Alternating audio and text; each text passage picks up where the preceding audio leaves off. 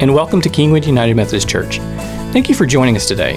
Wherever you're listening from and whatever service you're listening to, we strongly believe, because of our Lord and Savior Jesus Christ, there is always more to life.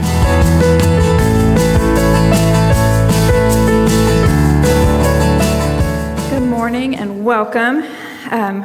I've enjoyed watching the videos that we've seen over the past few weeks. This is the 90s with Joe Fort, and I want to add, I'm sorry, please be seated. I don't know, why are y'all standing there looking at me?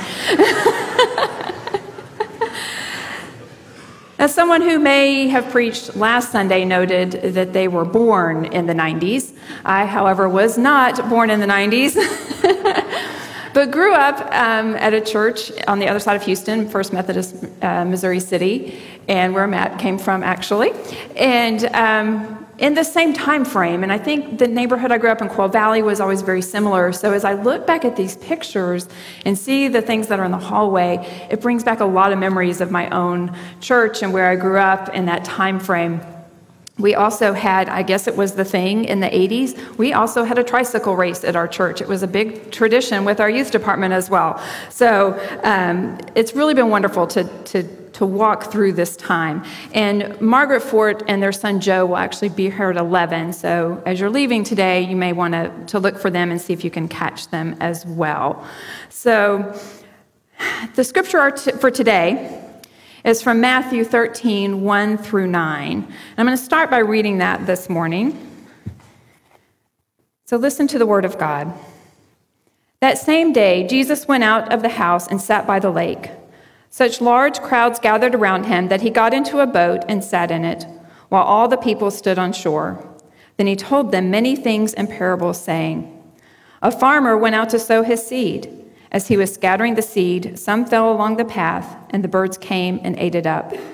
Some fell on rocky places where it did not have much soil. It sprang up quickly because the soil was shallow. But when the sun came up, the plants were scorched, and they withered because they had no root. Other seed fell among thorns, which grew up and choked the plants. Still other seed fell on good soil, where it produced a crop, 100, 60, or 30 times what was sown. Whoever has ears, let them hear. The word of God for you and me, the people of God. So I'm also going to share something that has never happened to me. I've been in school and seminary, some of you may know, for the past several years. This is the first time that my assignment for the week that I turned in on Tuesday was over this scripture. I will spare you the academic version of what I turned in. But it was just an interesting thing that happened. And so I'm going to share with you a little bit of that knowledge and a little bit of the context that we talked about and learned about this week through that as well. So anytime we're reading scripture, when we're reading through the parables, we need to look at them in context to see where they're not only within that book, but within that chapter as well, how they sit. And the scripture today came from Matthew, and overall, you can kind of sum up the message of Matthew as the kingdom of heaven is near, and it's about the proclamation of the gospel. And so when we go back into Matthew chapter 3, verse 2, John the Baptist says, Repent, for the kingdom of heaven is near. Then a little bit later in 4:17, when Jesus begins preaching, Repent, for the kingdom of heaven is near. And then he instructs the disciples, when he's sending them out, proclaim the message, the kingdom of heaven has come near. And so we can see that theme. Anytime you're reading scripture and you see something repeated, take note. It means it's important, and it means God's really trying to give us a message through that and help us to understand something and look at it differently. So we know that kingdom of heaven is an important part of Matthew.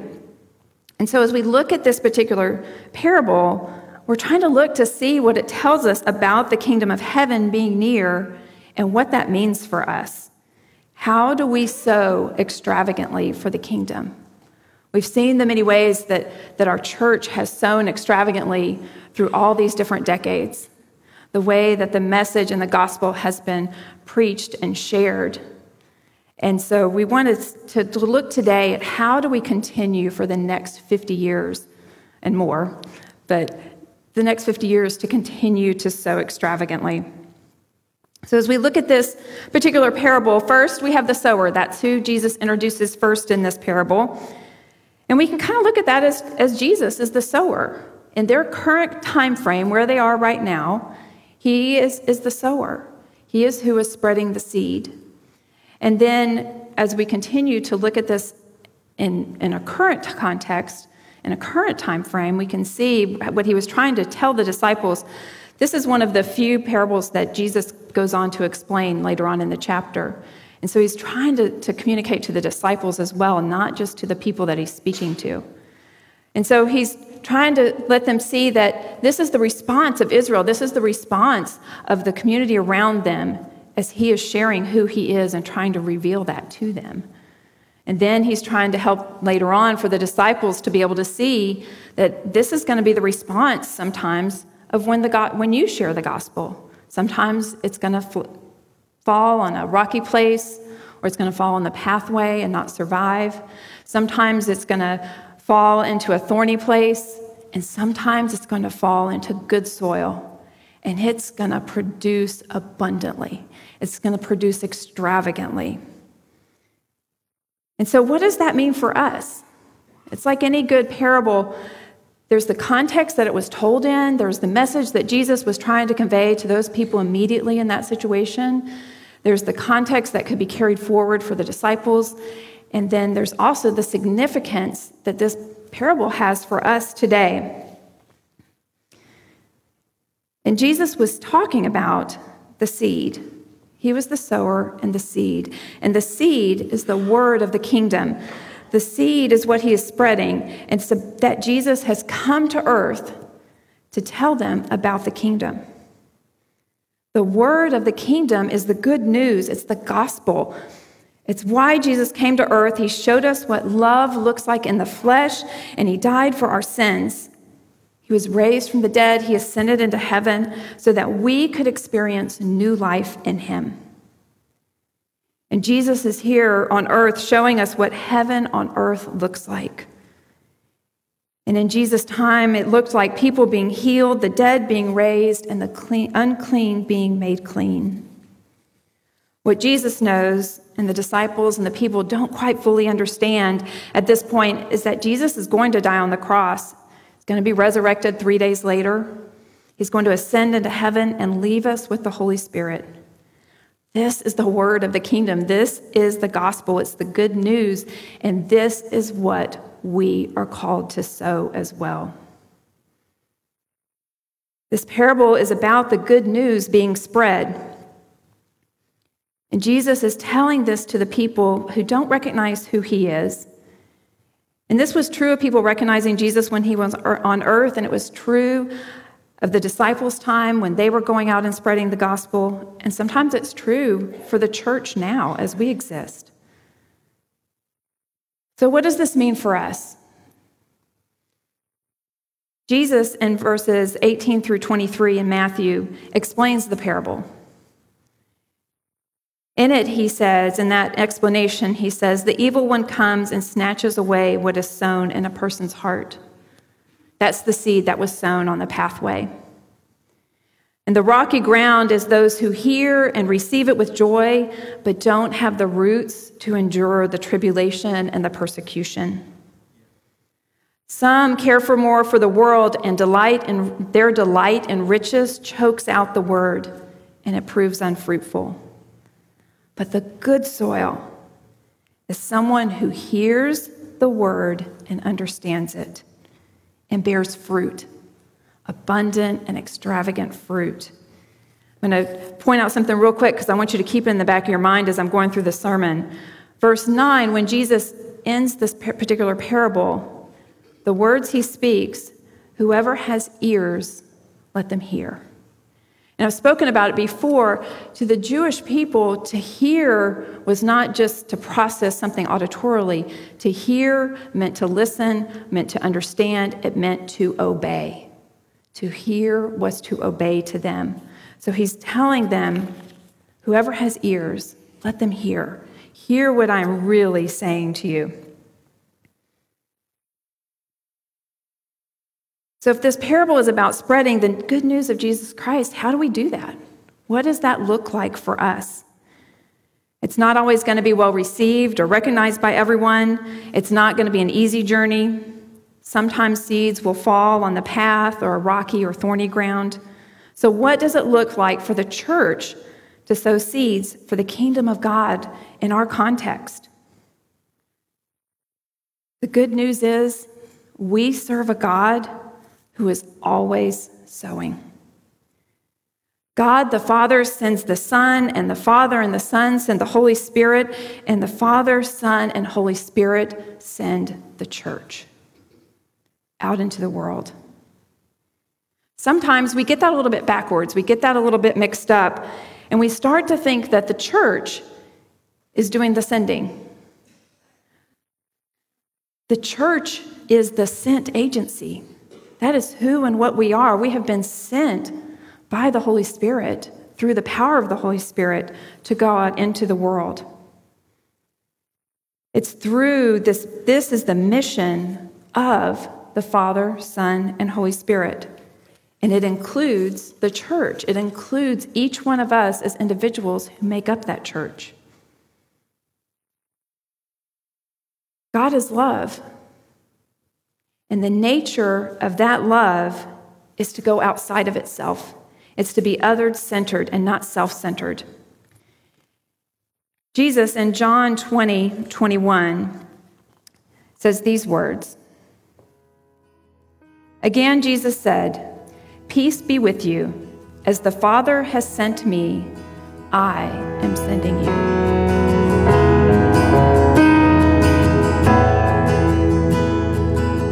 Thanks again for joining us for today's message. We will return to the sermon in a moment, but first, we would like to ask for you to rate, share, and subscribe to our podcast.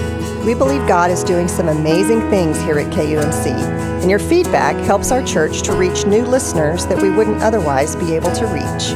Now, let's get back to the Word.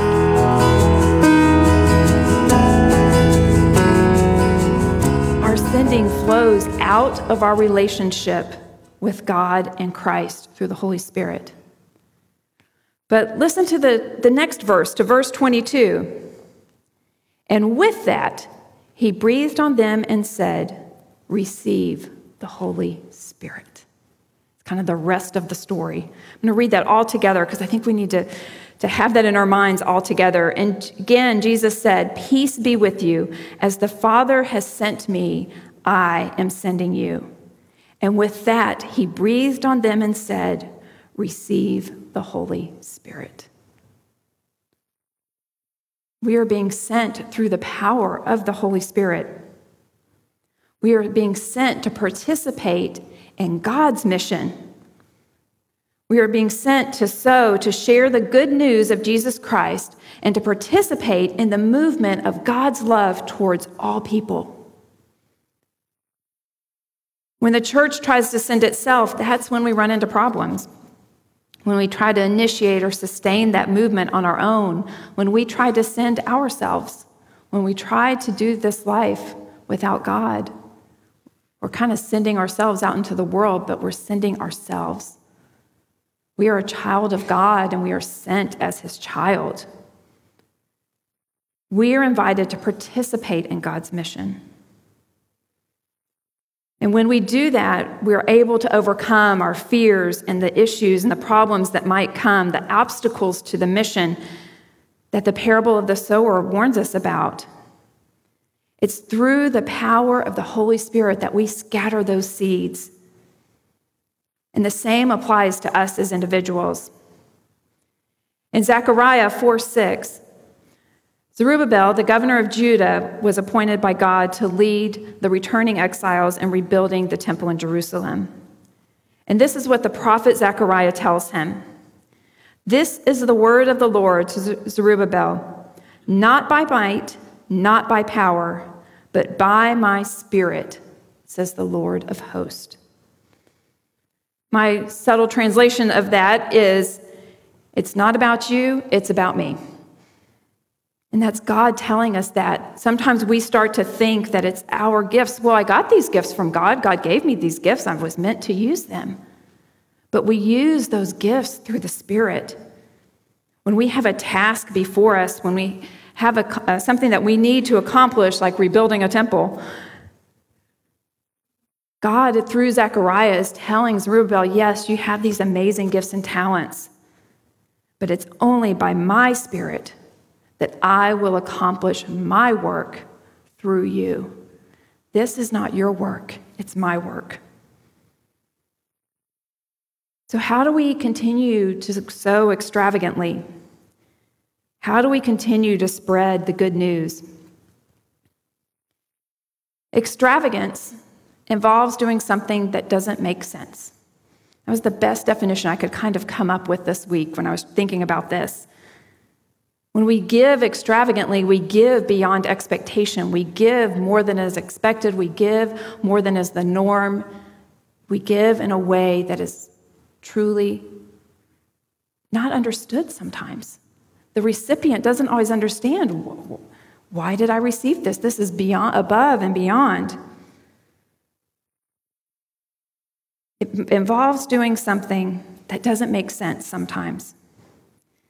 It involves being uncomfortable and stepping outside of our comfort zone. Extravagance is about going above and beyond what the world tells us is necessary.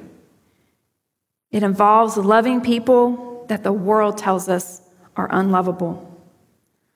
All because we have a God that loves us so extravagantly that he sent his son to die for our sins.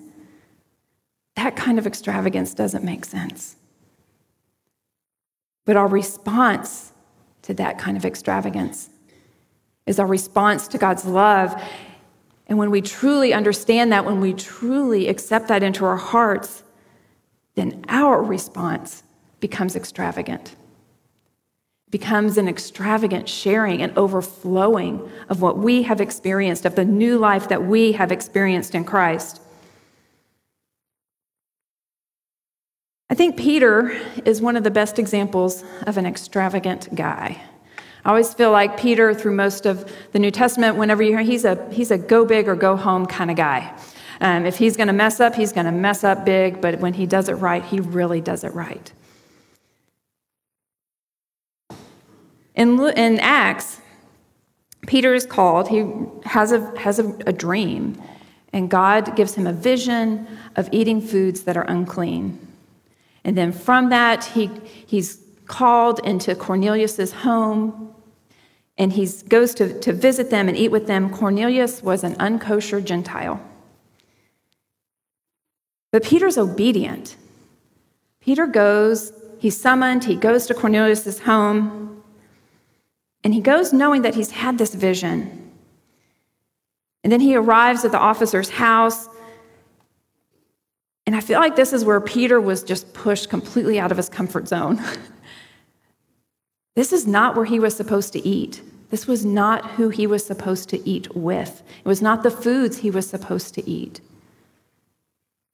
He is in a place where he has never been before. And while he goes in there, this is what he does when he meets with Cornelius and his family. He begins to tell them about Jesus, his ministry, his death, his resurrection. And this is what Scripture tells us. And the Holy Spirit came on all who heard the message. And the response, what happened then, was that Peter welcomed Cornelius and his uncircumcised, non-kosher family by baptism into the church. So Peter, through his vision, through what he had seen and heard, knew he saw the Holy Spirit move, and he knew that he couldn't override that. But Peter had to go back and explain this to the apostles and tell them why he had done this. And this is what Peter tells the apostles in Acts 11:17. Who was I that I could hinder God? He realized, this is not me. This is God. This is how we sow extravagantly. It's when we are obedient and we go out and share the good news in places that are very uncomfortable sometimes. And sometimes they're uncomfortable because they're hard places to go.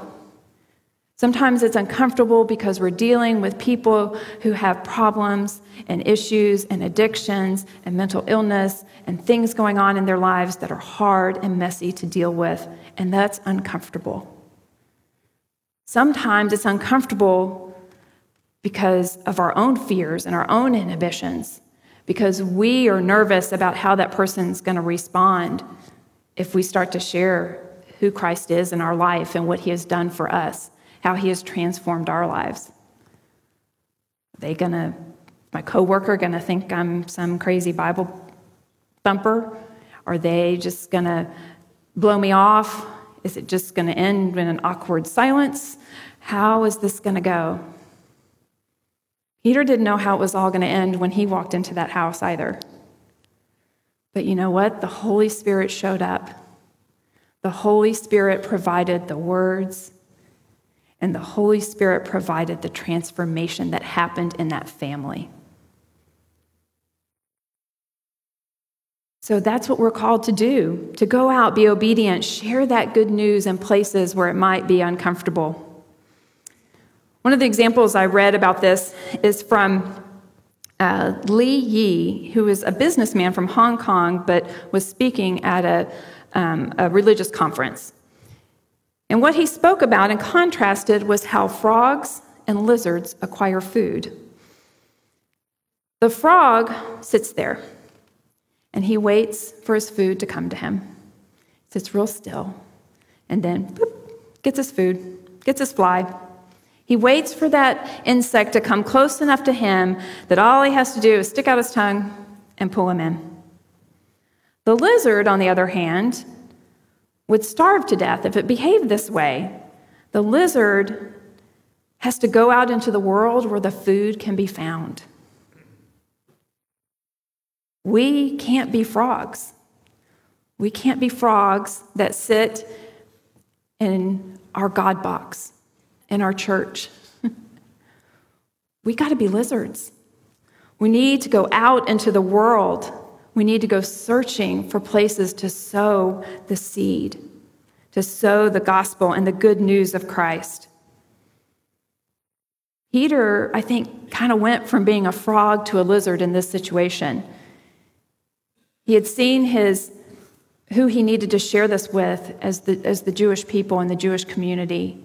And now, all of a sudden, the whole world has been opened up to Peter. We have to go where God is calling us, where we may be a little uncomfortable. We need to go big or go home. We serve a big God. We need to have those conversations that may seem a little uncomfortable. John Wesley was an ordained Anglican priest. He did not have a church for a while. Well, he didn't have a church. And so he was called to preach. He knew what God had called him to do. And so he went and did something that he actually, even in his own, when he would write about it in his journal afterwards, still called it vile because it just went against everything he thought was proper and right. Are you ready for it? He preached outside in the open. He preached in fields. He preached outside of the church. He wasn't comfortable with it. Even in late into his ministry, he wrote about how uncomfortable that made him feel. It was a violation of the civil law. It was a violation of the canonical law of the church. But this is how he explains it. I have now no parish of my own, nor probably ever shall. Whom then shall I hear, God or man? He knew he had to listen to what God was telling him to do, no matter how uncomfortable it made him feel. The first time he preached in an open field, it was to 3,000 people. Most of those people would have never stepped foot in a church and did not feel comfortable there. He went out into the world. He sowed in an extravagant way. He sowed in an unexpected way. He shared the extravagance of God's love with the people who needed to hear it the most. And so for us as a church, what that means for the next 50 years is that we continue to pray together. We continue to read scripture together. We continue to worship together. And we continue to take care of the least, the last, and the lost in extravagant and beautiful ways. And through the power of the Holy Spirit, we are transformed by that, so that through the Holy Spirit, we can then share that message out in the world. Share a love and a hope that will transform our world, that contradicts everything the world says to expect. It's how we begin to sow those seeds. We start with those prayers, scripture, worship, with that transformation in our own hearts. So as we continue in these next 50 years, I want you to think about, in the immediate, 50 years sounds a long ways off. It probably sounded a long ways off to those first families who were starting church here as well. They probably couldn't even fathom what a 50-year celebration would look like. Who would have ever thought we would have had a, digitized video on the screens in the sanctuary, and that would have been shared in that way, and that there would be people listening to us online and streaming live a church service? Would have sounded crazy 50 years ago. But we have this opportunity, and the transformation begins now and continues.